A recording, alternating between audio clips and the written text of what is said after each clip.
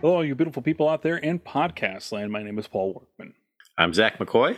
And it is your boy Trev. And welcome to We Are Your Oscar Grouches. Man, off to a great start already. Woo! And welcome back to the Oscar podcast Thursday show, Thursese, where we take a look at the oeuvre of a Oscar winner and knower of cinema, Mr. Martin Scorsese. And what are we watching this week, Zach? This week we are watching George Harrison, Living in the Material World. Marty directs a comprehensive look into the life of the quiet Beatle. All right. Is this everybody's first time seeing this film? Yep. No. Wow. Yes, for me. Zach, when did you first watch this? About 3 or 4 years ago, I picked up a copy, and I've always been a fan of George, and we'll get more into that later. So, yeah. But only my second time. Now, does your copy split into 2 episodes too? It does, actually. Okay. Like, from the menu, it's like part 1 and part 2. Okay. So you still got that at the end of episode 1 where they're like, this is the end of episode 1. Yeah. Okay. Flip disc over. Flip disc over. Oh, the good old days. The good old days. All These right. kids are like, disc.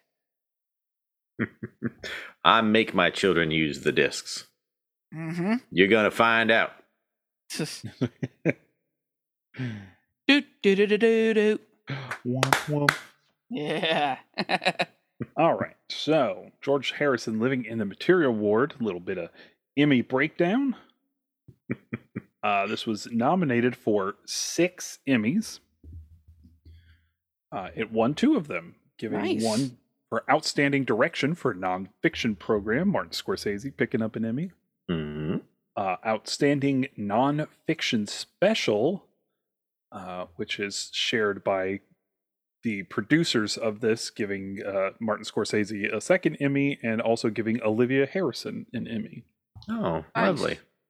Outstanding Cinematography for Nonfiction Programming. Here it just says, with no hyperlink, Cinematography Team. Now, it won the first 2. These are just ones it was nominated for. Outstanding Picture Editing for Nonfiction Program. David Tedeschi wins. Outstanding Sound Editing for a Nonfiction Program, single or multicam. And Outstanding Sound Mixing for a Nonfiction Program. Martin Scorsese also nominated for a BAFTA for Best Documentary Film. Mm-hmm. Then there's some other things in here, including a DGA nomination for Martin Scorsese for Outstanding Directorial Achievement in Documentary. Nice. Sweet. Those are the ones we will cover. So let's talk about this film. Okay.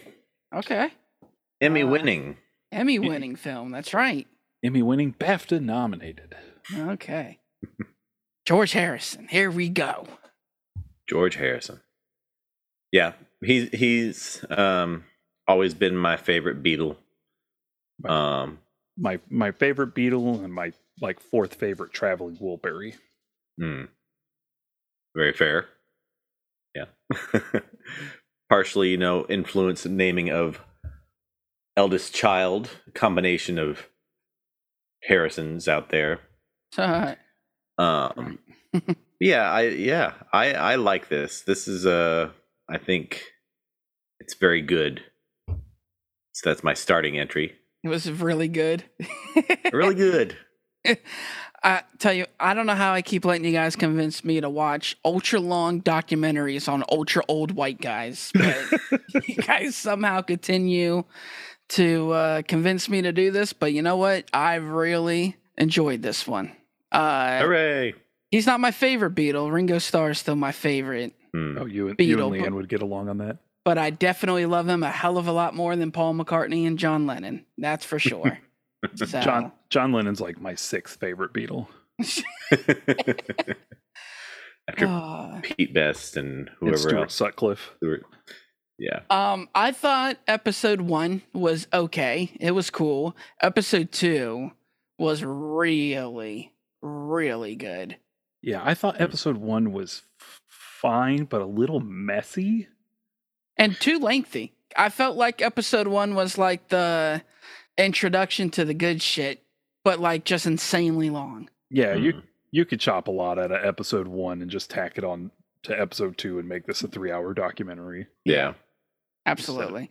What was it? It wasn't quite 4, but yeah, it was pushing it though. 327 or something like that. Oh, jeez. felt longer, to be honest with you.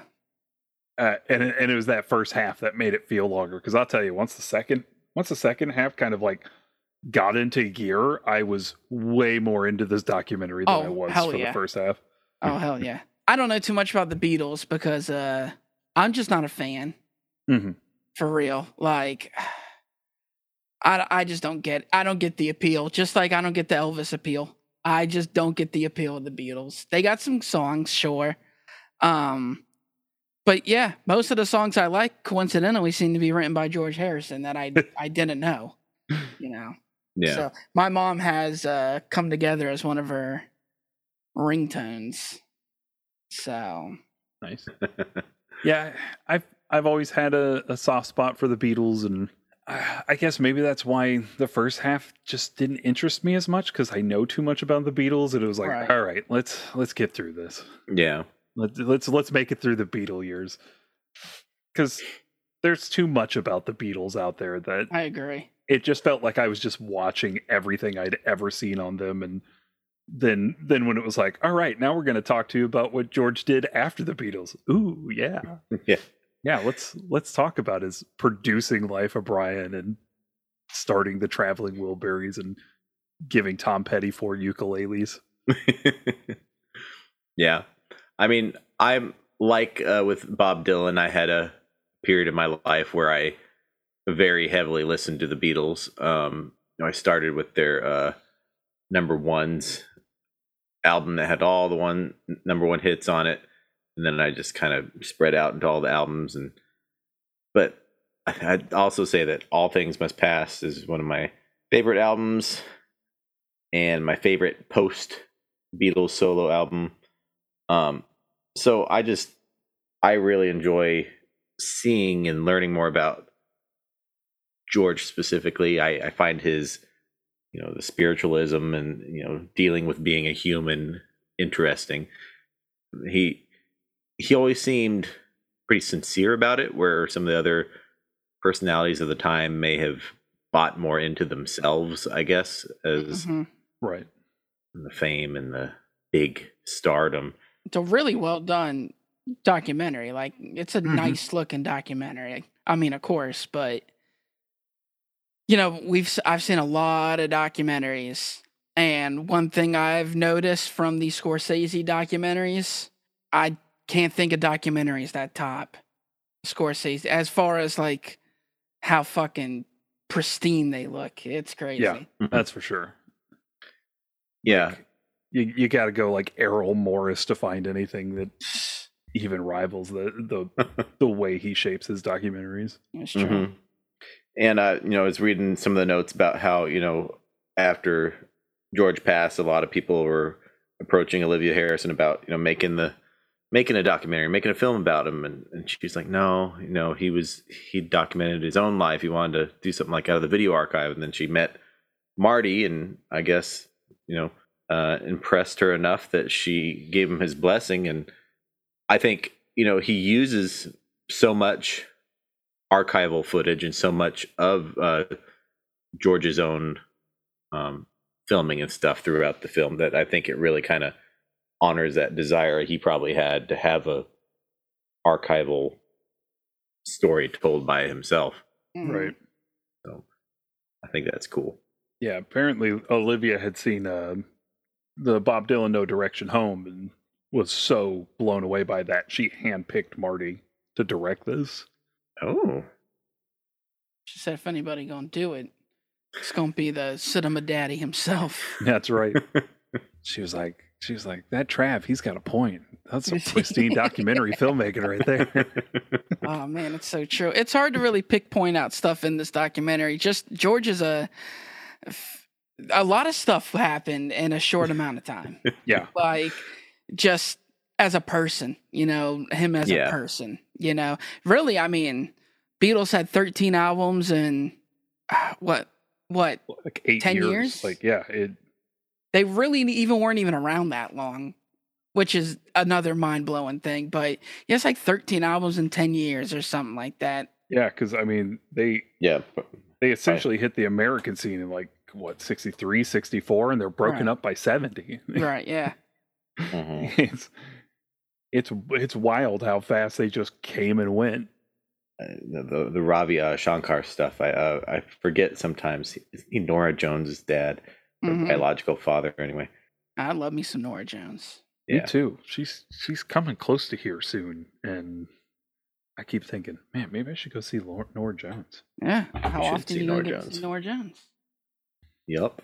I don't know. It's really hard to talk about him without talking about the Beatles, though. Yeah. Just because, you know, I don't think I've even heard any of his solo stuff. It's just not. He really is like the unknown Beatle. You haven't heard, I got my mind set on you. I got my mind set on you. No, okay. That one's gonna take some money. But again, every time we talk about these older rock, it's just that stuff wasn't played in my house. You know what I mean? So right. It sounds like maybe it was played in y'all's, and that's why y'all were able to come by it. And I keep thinking that Zach's wearing a Black Sabbath shirt, but I know he's not. Well, it's the it's Black modeled Lives after, Matter. But sold by Black Sabbath. Oh, it is? Okay, because it's definitely the Black Sabbath font. Yeah, Master of Reality. Okay, there it goes. I like that. I haven't seen those shirts. I forgot what I was saying. Music being played in our houses. Oh, yeah. But it's the same for the Beatles. Like, that stuff just wasn't played in my house. Yeah. It's weird, the stuff that was played around my house, because the things I remember growing up on are like Bruce Springsteen and the Beach Boys, and my both sets of my grandparents just had like piles of CDs and records of like 50s like surf bands. So I listened to a lot of Jan and Dean, and I was gonna say Beach Boys is my dad's favorite band, so definitely the Beach Boys in the house. Well, I didn't actually have in my house. It was like Journey and Van Halen and all that 80s, kind of hair metal stuff. And that's crazy. I didn't even hear that stuff until high school. Yeah, that's just what played on 2WD when I was a kid, so we listened to that a lot too. It wasn't until I was like 18 or 19 and I picked up the Rolling Stone magazine. It's like album guide, and I would go through, and I just started like listening to everything that was like 4 stars and higher, and I kind of found it on my own. Yeah, my dad listened to the Fox, the classic rock station in our area, when I was like Arlo on your radio. That's right, bicycle. So in middle school, I started finding a lot of this music through that. Yeah. Dude, I don't even think I listened to a rock song like outside of wrestling until like 9th grade. Outside of TRL, so like Blink 182 and stuff like that. But like, dude, I never heard a single like Van Halen song until I was in high school. Like, I had no idea who Led Zeppelin was, and I fucking love Led Zeppelin, but I didn't get into them until high school. Yeah. So yeah, I definitely wasn't listening to George Harrison or the Beatles. I had a good friend who, I remember the first time I heard My Sweet Lord featured in this documentary, but a friend who his family kind of collected Volkswagen Beetles. Shout out to Jeff if he ever listens to this. But his dad was driving around. His name's Jeff. But it's playing My Sweet Lord on those kind of tinny old speakers in the back of the Beetle, and I was like, this is appropriate. It's how it should have been heard for the first time. A Beetle in a Beetle. Yep. But yeah, with this documentary, I love so many of the photos that are used. I mean, say what you will about the Beatles, but I don't know if there's any group of people that have been in as they're probably the most photographed people of the 20th century, and they have so many cool photos, just for no reason, standing in a field doing random shit or. I mean, when you don't got to worry about your finances, Right. Yeah. you know, You could just go stand in a field for a yeah. bit. Well, and just like random pictures of him in like these crazy temples in India, you know. Yeah. Honestly, man, if you're white and you got all these pictures all around the world, it's because you got money. Let's just be real about it. So, yeah, I don't know, man. The guy seems. I still think a lot of that stuff is like he's a little off his rocker, you know. Yeah. Getting famous and rich that fast with that amount of attention could do that to you. Yeah. Well, yeah, and you know the drugs, Yeah. alcohol. What was it? Were they talking about LSD, where he was like the happiest that he'd ever felt, like all compressed into one? Was that LSD? Yeah, I think it's a nice endorsement for it. And that was towards the end of their run. Yeah. The Beatles run. This was like Yellow Submarine. That's their second to last album, right? Somewhere around there. But yeah, you know, that's those late 60s when they started experimenting and getting a little weirder with their stuff. The White Album is their first like experimental album, right? Sgt. Pepper's. Oh, Yeah. Sgt. Pepper. Okay. Now I can't remember the timeline, but I know it was towards the end of the Beatles run when George started writing more of the stuff, whereas before he just wasn't. Yeah. They say interested. You know, I definitely ain't gonna take Paul McCartney's word for any face value that he says. Not saying that he's saying it to lie, but just like his point of view might be a little off. Yeah. George just got more confidence as it went on. Yeah. And it doesn't sound like he was like the most proficient as they started and got going as the journeyman and all that. So yeah, I could see like once you're playing like sold out arenas that it's kind of like, oh, you know what, I might be better at this than I thought. Right? Yeah. But I mean, you got that one scene where they're interviewing Phil Spector, and he's like, "Oh God." Yeah, George is like, yeah. George is like, hey, I got a couple of songs that I think I could make into an album, and we go to his house, and he has hundreds of them. Yeah, I don't know a lot of the people that they interviewed. So, do you know much about Phil Spector? No, dude, I don't know who that guy is. Again, I don't know who any of these old white guys are that are in this documentary. Like Phil Spector is one of the greatest music producers of all time. He created what was called the Wall of Sound. And he produced a lot of like Motown hits that you're probably actually very familiar with. Which is wild because I never would have guessed that from looking at him. Yeah, no, it's wild.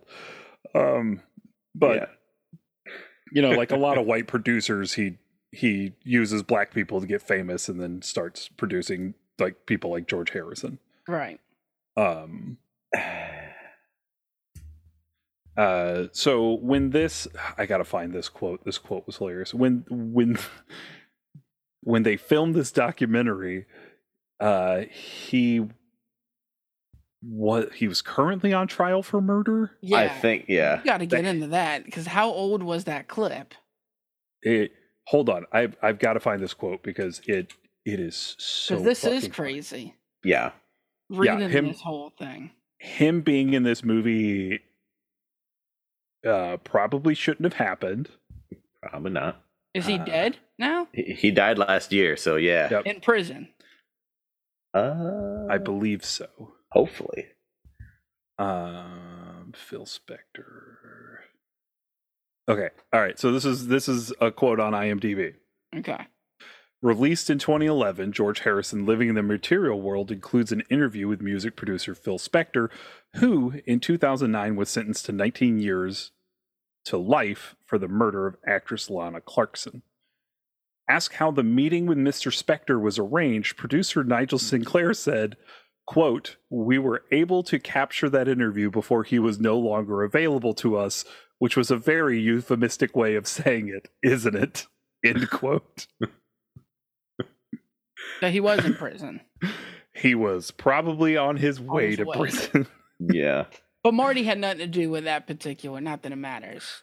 Like Phil Spector's lovely mugshot here, you know. Dude, I've seen what he looks like now. And when you look, at first I saw an old picture of him back in the day, back like in the 40s and 50s. He looked like a nice stand-up gentleman. Yep. And, you know, now looking at him, I'm like, yeah, he definitely looks like he shot that chick in the mouth. Like, oh, Jesus. I got no doubt about it. Look at this man. Yep. He's just makes me want to watch that HBO movie with Al Pacino playing Phil Spector. I do remember like seeing a picture of him with the wig. It's just like, yep. Oh, okay. So John Turturro's character was based off of him and Grace of My Heart. Oh, yeah. I was thinking maybe like, you know. Gotcha. That makes a little more sense. Wow. Yeah. Yeah, like the Ramones did an album with him. Yeah, I saw that. They were in like two different places when they made the albums. And like the Ramones were like, I mean, for a bunch of guys who just loved the Ronettes and wanted to make an album with the guy who produced the Ronettes, it was a really bad experience. That's how it goes. Never meet your heroes. Okay. So he's also won a Grammy for. Yeah, I mean he was well decorated. Concert that they talked about. Okay. Yeah. Yep. All right, that's enough about Phil. He's overshadowing George right now. Yeah, that's right. Phil's dead. Phil's dead. Hooray! Outlived George though. Yeah, he did. It's a damn shame. You know, one thing about George, not to be superficial, but he always looked older than he was. Yeah. I mean, he was only 58 when he died. I mean, I know cancer can really age you pretty fast too, but he always looked a little older than he was. What about that story of that guy breaking into their house? Holy shit. Yeah. Sucks.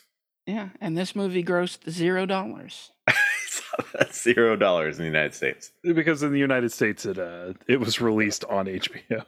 Yeah, I just thought that was funny that the Wikipedia had that $0. $0. Because it's like, it's not how. Why would they do that? You know, they don't do that for TV movies. Right. Yeah, right. On Wikipedia, so it's like that's like putting up an HBO show and just being like, "Yeah, this thing grossed $0." $0. Nobody went to see this at the theater because it wasn't there. Yeah. But yeah, I also really like the like the poster, the theater poster, whatever you want to call it. Yeah. I don't know where that picture's from, but it's a cool picture of him like in the water but fully clothed for some reason. Is that a famous picture of him or something? Or I'm not sure. I mean, I'd never seen it before, but that doesn't mean anything. Well, it's crazy because it looks so good, but clearly it's a picture that was taken in the 60s. Right. When you look at it, so. Yeah. At least in the early 70s.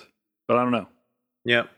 I mean, you got stuff from Eric Clapton in there, too. We won't talk too much about him, but it's just another interesting part of his life where, you know, the inspiration of Layla and, you know, the love triangle and all that. I was thrilled when, within like the first 5 minutes of this movie, they were interviewing Terry Gilliam. Oh, yeah. That was awesome. That was incredible. Yeah, I mean, this was good. It was interesting. But really, outside of that, I really don't have anything to say about it. Like, it's a documentary about George Harrison. Like, man had a wild life. Yeah.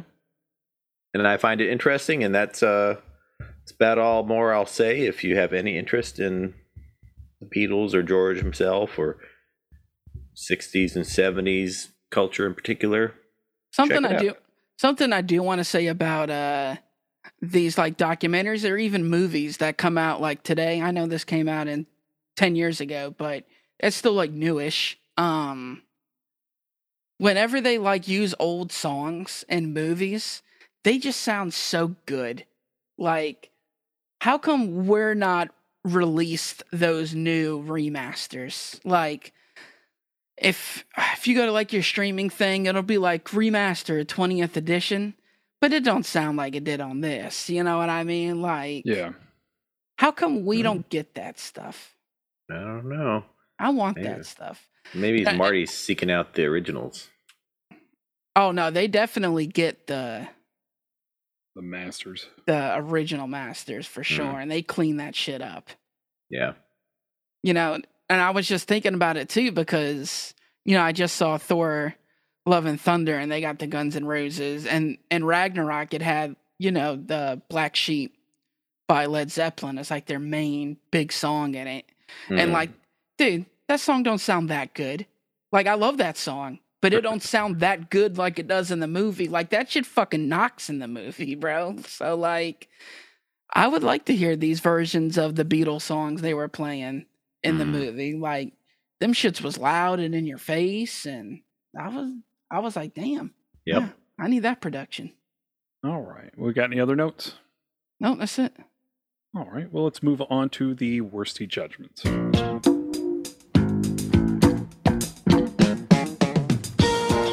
Trav, where's this sitting on your Thursese ranking? So I ranked this 4.5 star. Like, damn, this movie was really good. I was gonna give it a 4, but I really was like, it just looks too good to give it a 4. Like, it's too lengthy, but damn, it's good. So I gave it 4.5 stars. It's sitting at my 15th spot, right underneath The Color of Money and right above Bringing Out the Dead. Zach, where's this sitting for you? So I was looking here, trying to decide whether I was putting it in front of or behind No Direction Home, because I think I personally find this more interesting than No Direction Home, but I don't know which one is quote unquote better or more important as far as like documenting culture. But I've decided I'm going to put it right in front of No Direction Home at number 6, and I gave it 5 stars because I love it and I think it's perfectly made. So number 6, 5 stars. Nice. And Mr. Workman. I did give this 4 stars. I really think the first half is a drag and it's a mess, and it almost made me want to just not watch the second half, but I'm glad I did because the second half was very good. Yeah. So I think the second half really saves the whole project, and honestly could have just done without the first half. If it was just the second half, I'm giving it 5 stars. Yeah, I can understand that. Because the first half's in there, I think it drags down the average. Because I'm giving the first half 3 stars, I gave the whole project 4. Okay. Like Trav said, it's too long, it's too messy. I have it down at number 41. It's the bottom of my 4 stars. I have it right over Boxcar Bertha and right under New York, New York. Okay. All right. Well, we're going to call it there. Trav, you want to let people know where they can find you on the media social? Of course, as always, you can find me on the Instagram at ZK Audio. I am also on the Twitter at TRAVIOSEK, where I'm also on Letterboxd. I'm ranking my daily movie watches. And like I mentioned earlier, your boy just got back from the theater. I saw Thor Love and Thunder, and I loved it. That Christian Bale is something else. Let me just say that. My God, he is so good. Yeah. The amount of characters that he has played over the years, obviously Batman, but American Psycho, and who the fuck was he in the political dude? The politician. Vice, Dick Cheney. Dick Cheney. Like, and now this. Like, damn, man, this guy's played so many characters and is 1,000% believable in all of them. It is wild. And he did the Sandworm in Doom. And put on a lot of weight for that one. Yep. Oh, God. Huh. So, all right. Yeah. Zach, where can people find you? Find me on Critiker, Zachmaster, XAKKMASTER, TikTok at House Havoc, Letterboxd by searching my name. I didn't watch anything else this week other than podcast stuff. So, Mr. Workman. You can find me at Father's Fear across the platforms of Twitter, Instagram, and Letterboxd, where I'm keeping a running tally of all the films I watch. And this week I went and saw The Black Phone, the new Scott Derrickson film based off of the Joe Hill short story. I really enjoyed that movie. So good. But I like everything that Derrickson does. So yeah, I don't think he's made a bad movie so far. No, he hasn't. It's insane. Sinister's amazing. Dude, Sinister is so good. Yeah, and this movie performed really well, and they said that they already wrote a prequel script if this movie did well. So I can't wait to get some backstory on the Grabber. Get some more Grabber. Dude, Ethan, because obviously, you know, what's it called? Ethan Hawke's just so good as this guy. Yeah, no, he's incredible. Yeah. I mean, he's an incredible actor, one way or the other, but for some reason, him just like hanging around Blumhouse and being thrown into whatever they got going on has been very fruitful for him. And somehow it's the only good Blumhouse stuff that they seem to put out. So, you know, it's a win-win. Excellent. All right. Zach, what are we watching next week? Next week, we are watching The Wolf of Wall Street. Oh, boy. What about Spec? Yep. Which you can rent on Amazon. Paramount Plus, you can stream it there. Philo, YouTube, Vudu, on Sling TV. I'm all out of order here. Damn, is it not on Netflix no more? They had that shit on Netflix forever. Forever. I told you, every time that we got a movie coming up, it gets taken off the platform. Netflix is like, we're not giving these guys free reign. Nope. All right. But yep. All right, so Trav, thank you so much. Hey, anytime. For producing our show and being from our sister podcast, Leveling Up with Benjamin. Thanks. Yep. We'd like to thank Chad Ramsey for our most excellent theme song. We'd like to thank Megan and Jay Bellevue for our beautiful artwork. You can follow the show on Twitter and Instagram at OscarWorstyPod and on Facebook, the Oscar Worsty Podcast. And don't forget to subscribe to the podcast and leave us a nice 5-star review on Apple Podcasts, Stitcher, or Spotify. It really helps us to be seen in the almighty algorithm.